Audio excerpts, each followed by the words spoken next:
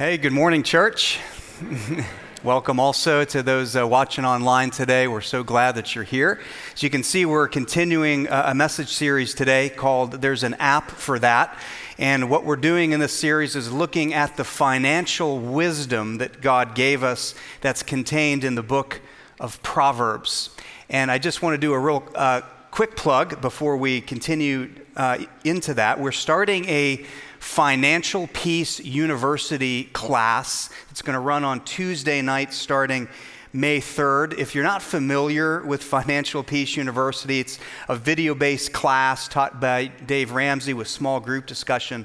And I'll tell you, it's the class that we all wished that we had that we didn't have when we were 18. And so if you've not taken FPU yet, it'll be a huge blessing to you and to your family. And you can register with the QR code that's on the screen. Also, all of the Ramsey Plus resources, whether or not you're able to hop into the class, all the Ramsey Plus resources are available to you free of charge as well, and you can register for that with the QR code that's up there as well. So all of that's at no cost to you, and hope that you can take advantage of it. So Proverbs is a really interesting book in the Bible. As you may know, Proverbs was written by King Solomon, the son of David, and you kind of remember the story maybe with his early life where when he assumed the throne after David, his father, died, God came to him in a vision and said, "Solomon, what can I give you? What can I do for you?"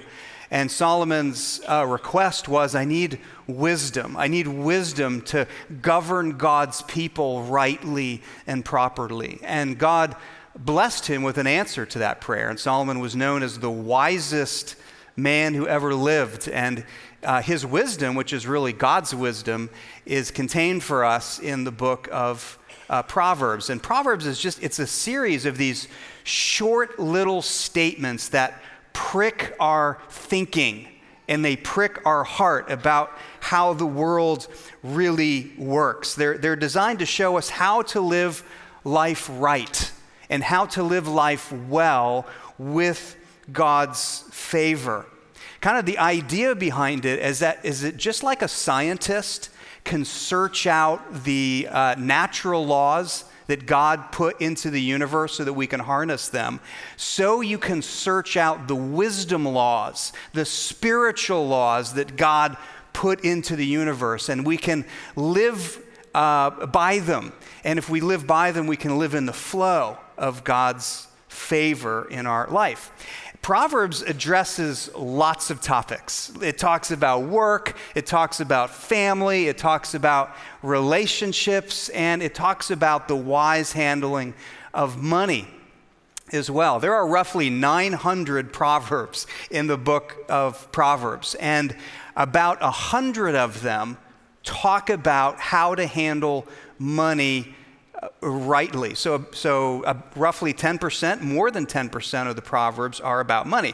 It's a major topic inside of Proverbs. And so that's what we've been looking at over the past couple weeks. You might remember 2 weeks ago, we looked at the wisdom of contentment.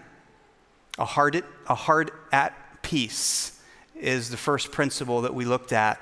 And then last week, Pastor Paul helped us look at the wisdom of saving, that we shouldn't consume everything that we have, that we should leave margin around our life and save little by little with a disciplined plan.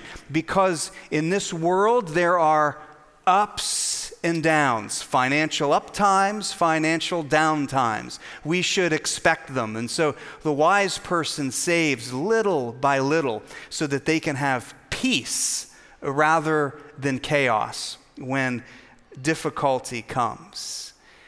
And today is the third major area that Solomon looks at when it comes to our money, and it's the topic of generosity in our lives. The idea that giving is good. The idea that God has built generosity into the world as a pathway for mutual blessings. And it's one of the ways in which money is intensely spiritual.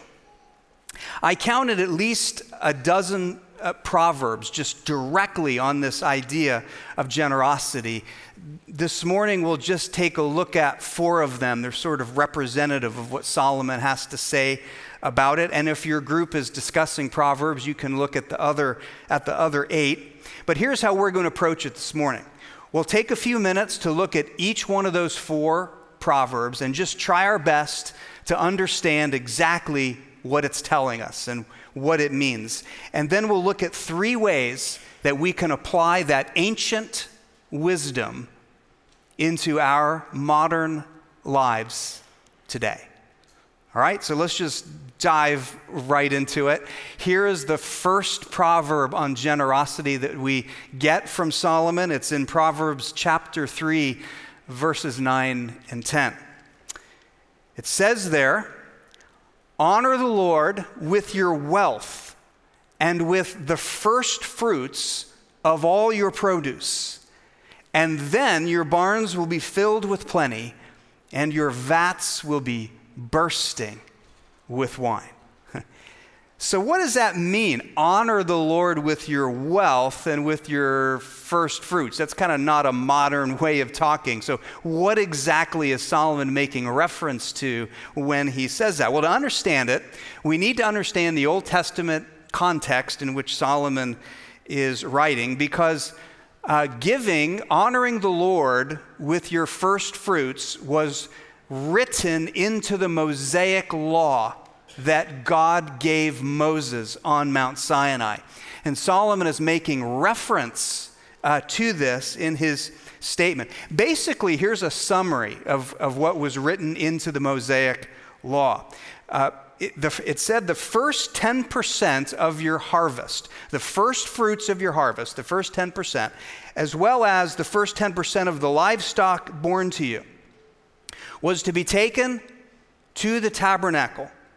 And it was for the Levites who served at the tabernacle. You might remember that the tribe of Levi, the Levites, had no inheritance in the land. And so the other 11 tribes were to support them, because the Levites were to serve full-time at the tabernacle, and they were sort of representative of the whole nation of Israel's service to the Lord. And so that one tribe was to be supported by the other 11 through that first tithe. That was written into the Mosaic law. What's probably less understood is that Israel was also required to give a second 10%.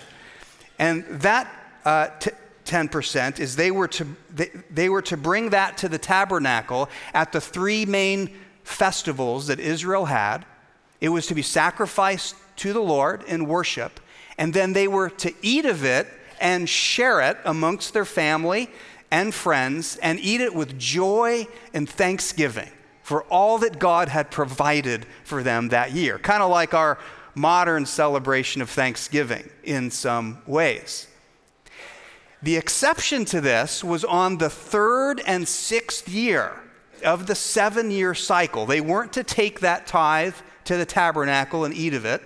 Rather, they were to store it up in each of their towns, each of their villages, each of their cities, and it was to be distributed over time to those who were financially vulnerable in their communities. Kind of like a modern-day food pantry in some ways, okay? And that was to happen on the 3rd year and on the 6th year as a safety net for the poor and the widow and the sojourner in their land. And so this proverb is saying very simply that if you will honor God, he's saying, "O Israel, if you will honor God by obeying these laws, he will take care of you." And the reason that Israel needed this reassurance is because the natural human reaction, and you can imagine it if you put yourself in their shoes for a moment, is to say, there's no way that I can do that. I'm afraid that I won't have enough. And so this proverb is encouraging them to put down fear and say, if you'll honor God in this, in obedience to the law of Moses, God will provide for you. In fact, the verse prior to 9 and 10 says, trust in the Lord and don't lean on your own understanding. And then this verse is given. So the tithe for them, which really was a double tithe for the nation of Israel, was an application to not trust in their own wisdom, but rather to trust fully in the Lord. And as they give that first portion back, it's a way to acknowledge that God owns it all and he'll take care of me if I will honor him. So that's Solomon's first principle about generosity. Here's the second thing that he says. This is in Proverbs chapter 11, verses 24 and 25. It says, give freely and become more wealthy. Be stingy and lose everything. The generous will prosper, and those who refresh others will themselves be refreshed. That phrase that we translate give freely, in the Hebrew, it literally means to scatter your gifts. So it's saying if you scatter gifts, in the long run, you will gather more. On the other hand, if you withhold that which is right and just, you will lose in the long run. If you think about it, this is a complete reversal of the way that we would normally think about such things. You know, if I have $10 and I give away $1, now I only have $9. I have less. I am poorer for being generous. But Proverbs says this is the wrong way to think. That's not actually how the world works. That if you will be a generous person and scatter your gifts, in the long run, more will be gathered. It's saying you can live with a closed fist and nothing will get out of that closed fist, but also God can't put anything into it as well. He says, rather, we should live with an open hand so that God's blessings can flow in, so that they can flow out. And this is the way God has made the world to work if we will trust him in it. So he's trying to change the way that we think about God's world. All right? Here's the third proverb I want to share with you. And the next two are sort of similar and they build on one another. But this is from Proverbs 19:17. It says there, if you help the poor, you are lending to the Lord, and he will repay you. So why does he use those terms lending and repayment? Well, again, we have to go back to the Old Testament context that Solomon was writing in, because in addition to that tithe that was stored up for the needy on every third and sixth year, these other provisions were in place for Israel.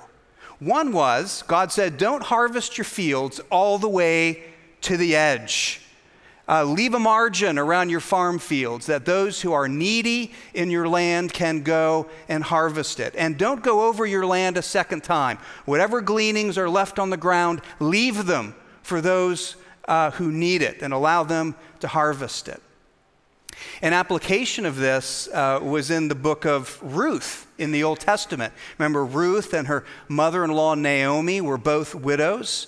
They had come back from the land of Moab to their hometown of Bethlehem, and they were two women who were financially vulnerable. They were needy, and it was harvest time in the land of Israel. And they said, let's go to Boaz, because Boaz is a good man. He's an honorable man. He will allow you to glean from his field what you need. And indeed, Boaz did obey the law of Moses in this regard and allowed Ruth to harvest there. And there's a wonderful story that follows from that.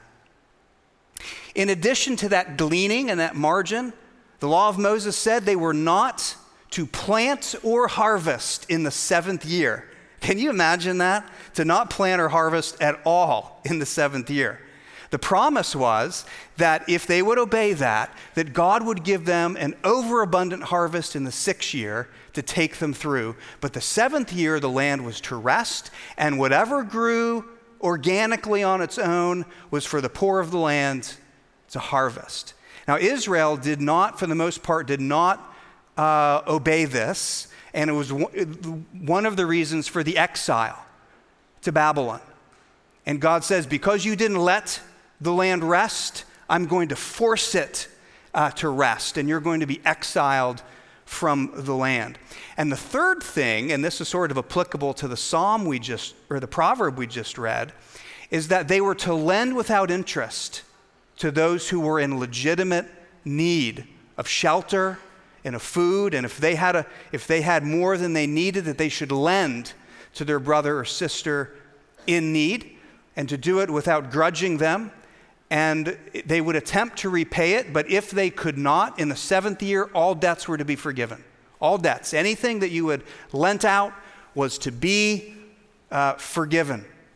And so there was a special provision in the law that said, if it's the 6th year, the 7th year is coming, don't let that be the reason that you don't lend to your brother or sister who is in need. And Solomon is reaching back to this when he says, if you help the poor, you're lending to the Lord, and don't worry, he will repay you. When we lend to those in need, we are in fact lending to the Lord. Remember, Jesus said something similar? He said, what you have done to the least of these, you have actually done for me. And when he says that, he's showing that this extends beyond the law to a universal principle that's applicable for us too. The next Proverbs 14:27, and this sort of builds on what we just read, said it's a sin to belittle one's neighbor, but blessed are those who help the poor. So this is pretty straightforward. We understand it. To be hard-hearted and to not care about your fellow man is a sin, but it says, blessed are those who are merciful. That word blessed in that proverb means more than just financial blessing. It includes financial blessing, but it means more than that, because we all know that you can have money and not really be happy. The blessing that's talking about here is not just material prosperity, but it's talking about a happy, harmonious, peace-filled life that has been well lived. So it means blessed in the full sense of the word. So how can we put the wisdom of Proverbs into practice in our life? How can I put these principles into practice? And before we go, I just want to share quickly 3 ways that I think we can do that.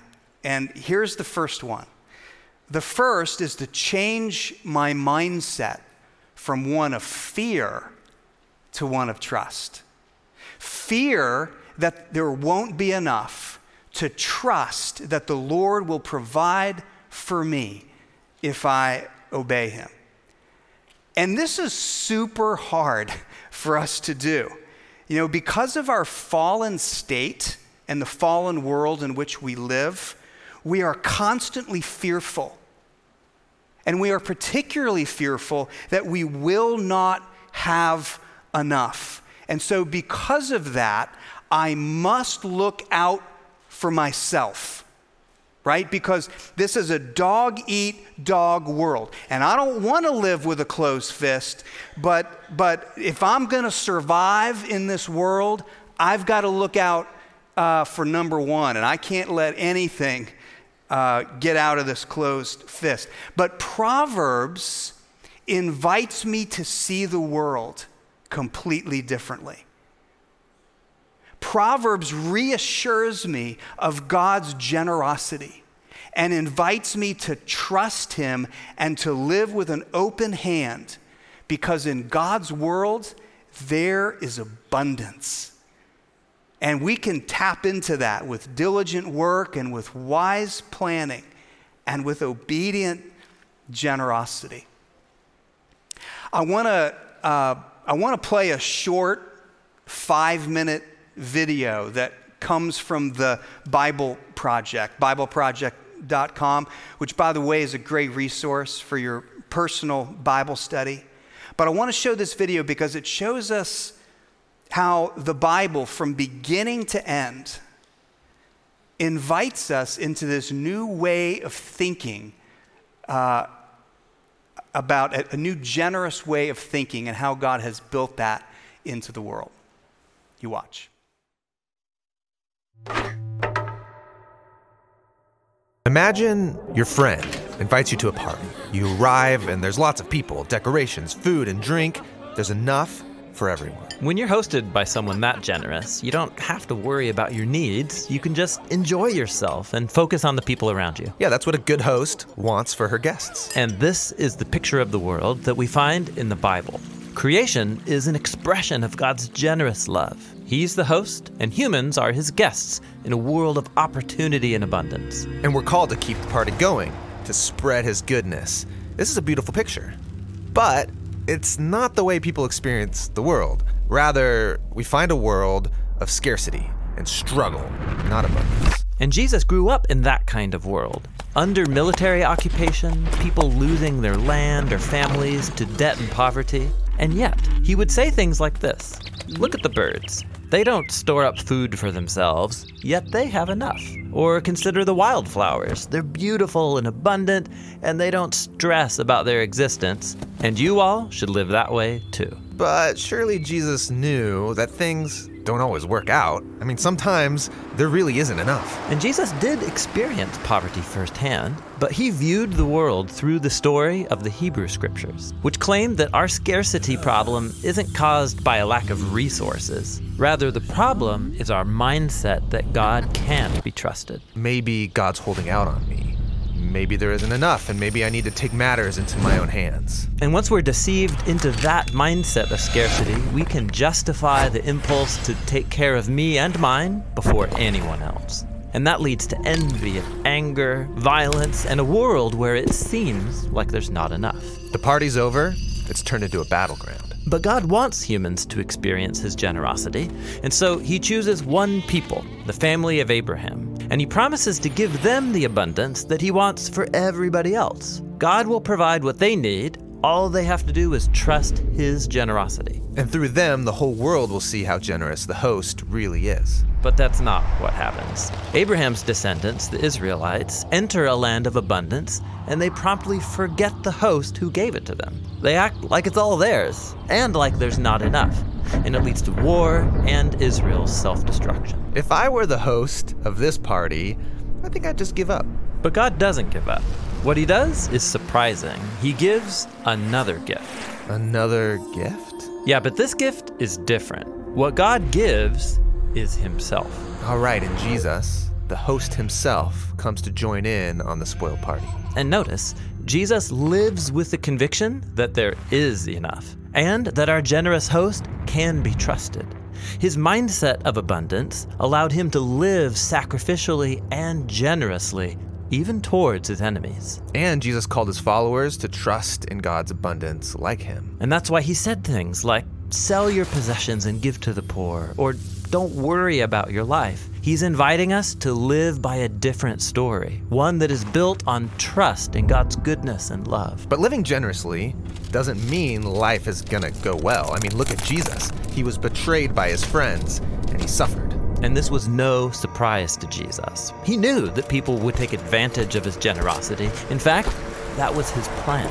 Really? Yeah, think about it. Jesus knows that we're all hopelessly deceived by this lie that there's not enough.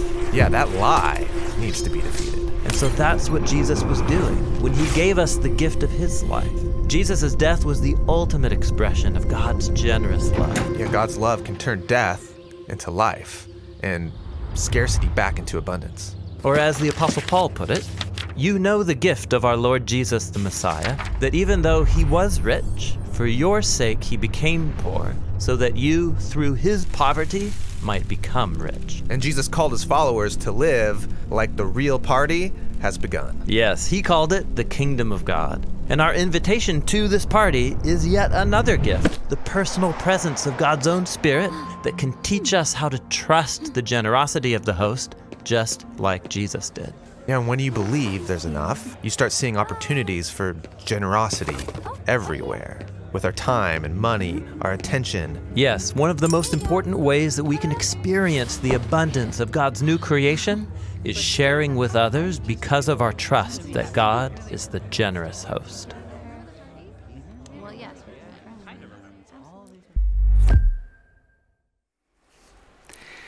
So we're invited into this new way of thinking. And, all of discipleship at its core is a renewal of the mind, a new way of thinking. And so may God help us to move from one of fear into one of trust.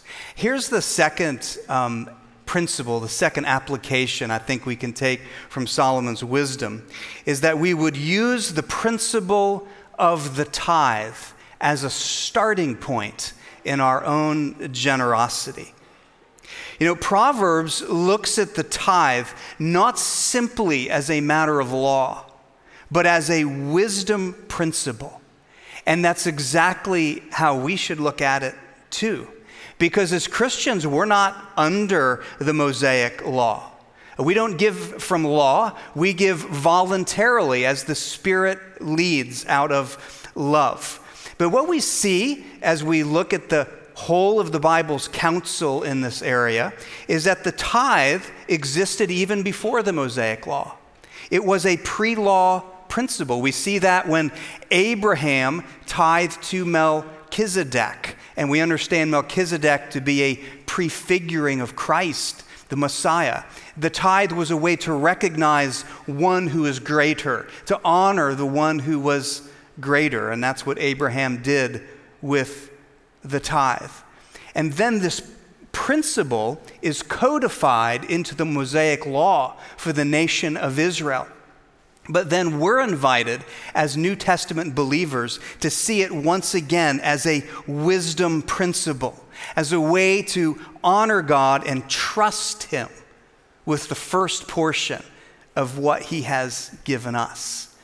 And so in the New Testament, when we read things like, it's more blessed to give than to receive, or God will resupply you, or the principle of sowing and reaping, those apostolic writers are reaching back to the wisdom of Proverbs, and they're inviting us to live in its flow, but out of love, not out of law. And so let me just ask you, have you trusted God with the tithe in your life and in your family? I understand all of the fears that come with that. It is natural to the human condition. I still struggle at times with fear in that regard. But that is why it is so powerful, such a powerful act of trust in God. And as you step out and do it in your home, you will find God to be faithful to you. Here's the third principle I think we can draw from Proverbs, and that is to look for opportunities to be generous to those in need in our everyday life. We may not have fields to leave a margin in, or to lie fallow in the seventh year, or the forgiveness of debt in the seventh year, but the principle of caring for those in need, like Boaz, is just as valid today as it was then. Sometimes I think what we struggle with in this regard is needs are often so great in our own communities and around the world and all of this, we don't even know where to begin. How do we hear God's voice on when and where? And I think often God's voice is the voice of the person right before us. Have you ever seen the movie Hacksaw Ridge? It's the story of Desmond Doss. He was the only non-combatant, a medic, to win the Medal of Honor for his bravery and his courage at the Battle of Hacksaw Ridge in the Pacific Theater, where he saved hundreds of lives. And Desmond was a very spiritual man. And there's a scene in the movie where he's standing on the edge of the battlefield, overwhelmed with the need around him and fearful, frankly, to move forward into it.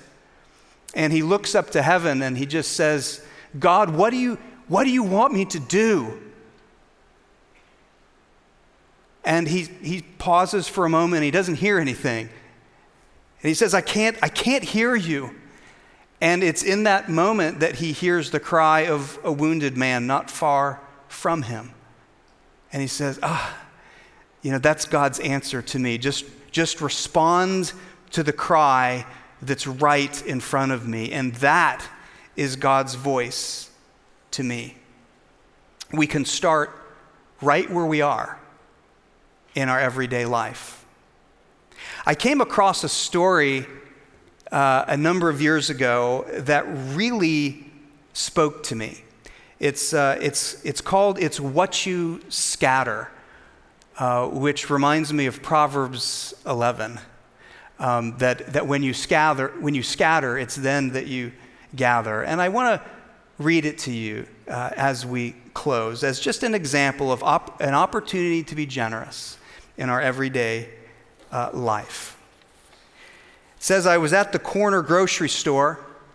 I was buying some early potatoes, and I noticed a small boy. He was delicate of bone and feature, ragged but clean, hungrily prizing a basket of freshly picked green peas.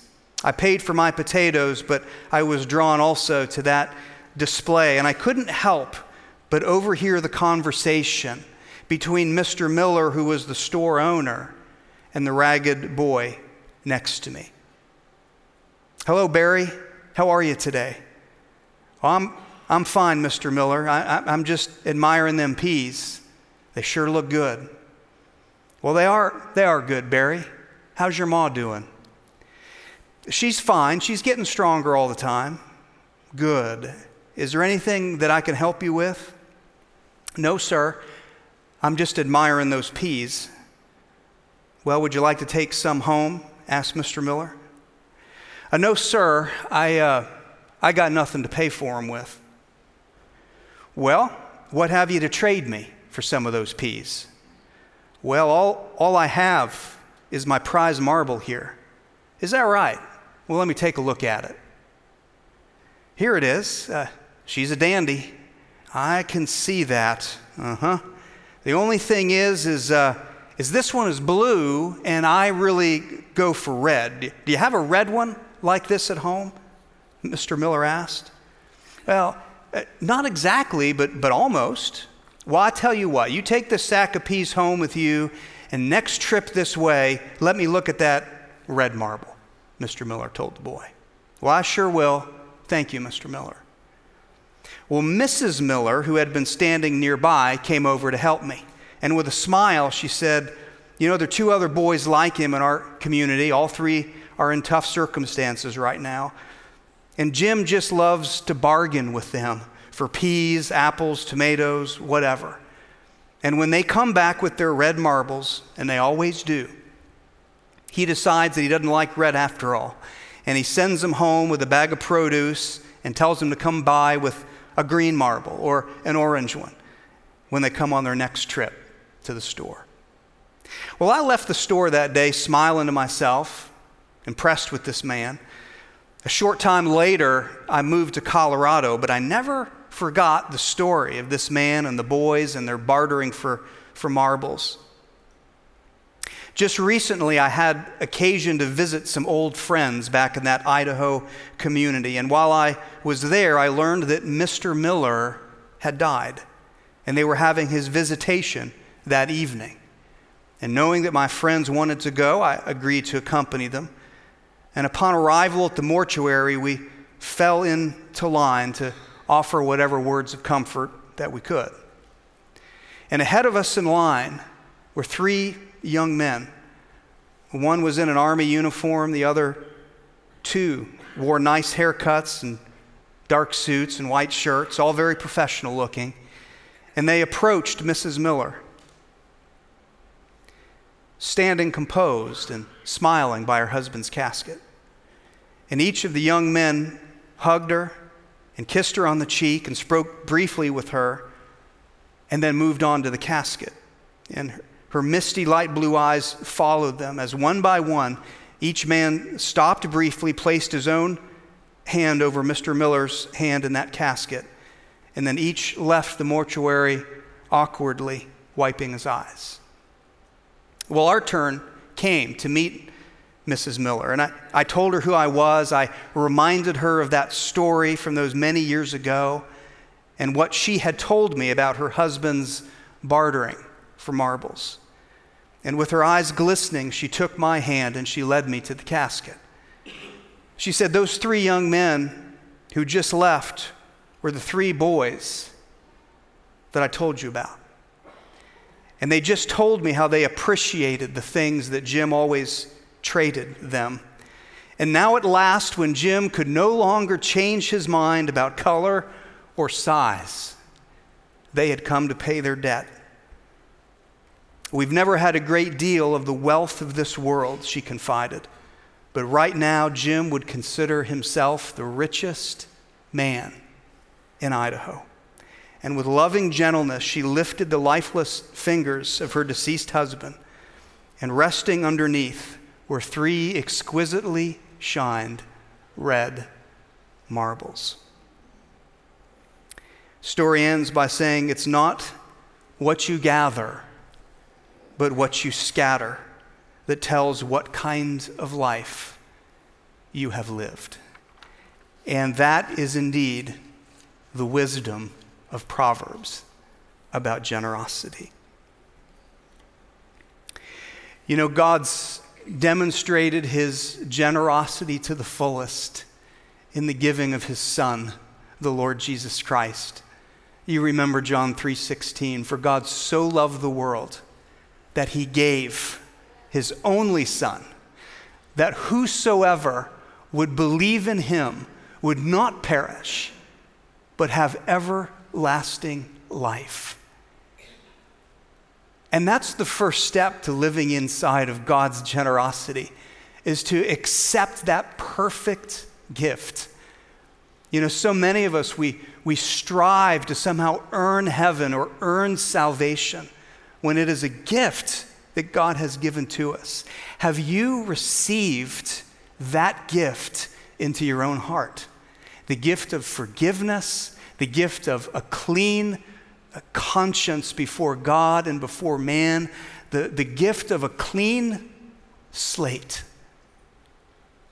God wants to give it to you, to lay down your striving and to pick up that perfect gift. So as we pray together here in just a moment, if you've never received that gift, it would be my greatest privilege to pray with you here in just a moment to receive it. And then for all of us, to pray that God would help us to live inside the wisdom of generosity that he's put into the world. So if you'd pray with me. Father in heaven, we love you so very much. I'm so thankful for this church family. I'm so thankful for every person listening to your word today. And Lord, I pray for every family that your peace and your grace would rest upon them. Lord, I want to pray specifically for those who are inviting you into their heart and their life today. That you are so generous to us. And the greatest expression of that was Christ Jesus. And we can't strive for it. We can't work for it. We just need to stand in the flow of your generosity by faith. I believe there are some here today, watching online, sitting here today, that they just need to lay down their striving and just receive that by faith, that your death was for our sin, that you are resurrected and seated at the right hand of God Almighty, and that every knee should bow. And we receive that into our heart and into our life. We thank you for it. Lord, we thank you for the wisdom of Proverbs. We acknowledge that we are weak in our flesh, and we ask that you would strengthen us when fear wants to overwhelm us, and tell us that the way to live life is with a closed fist. Lord, by your grace, help us to live with an open hand. Change our thinking, change our mind. Help us to step out in faith with the tithe and to trust you. And help us to look for opportunities around us every day this week, like it's a great adventure, a treasure hunt. And you would help us to have margin in our life, that we always have something to share, always have something to give. So we thank you for this, and it's in the name of Jesus, the name above all names, that we pray. And all God's people said, amen. Hey, if you made a decision to invite Christ into your heart, stop by the Yes table on your way out. They would love to help you before you leave today. Have a great week, everybody. God bless.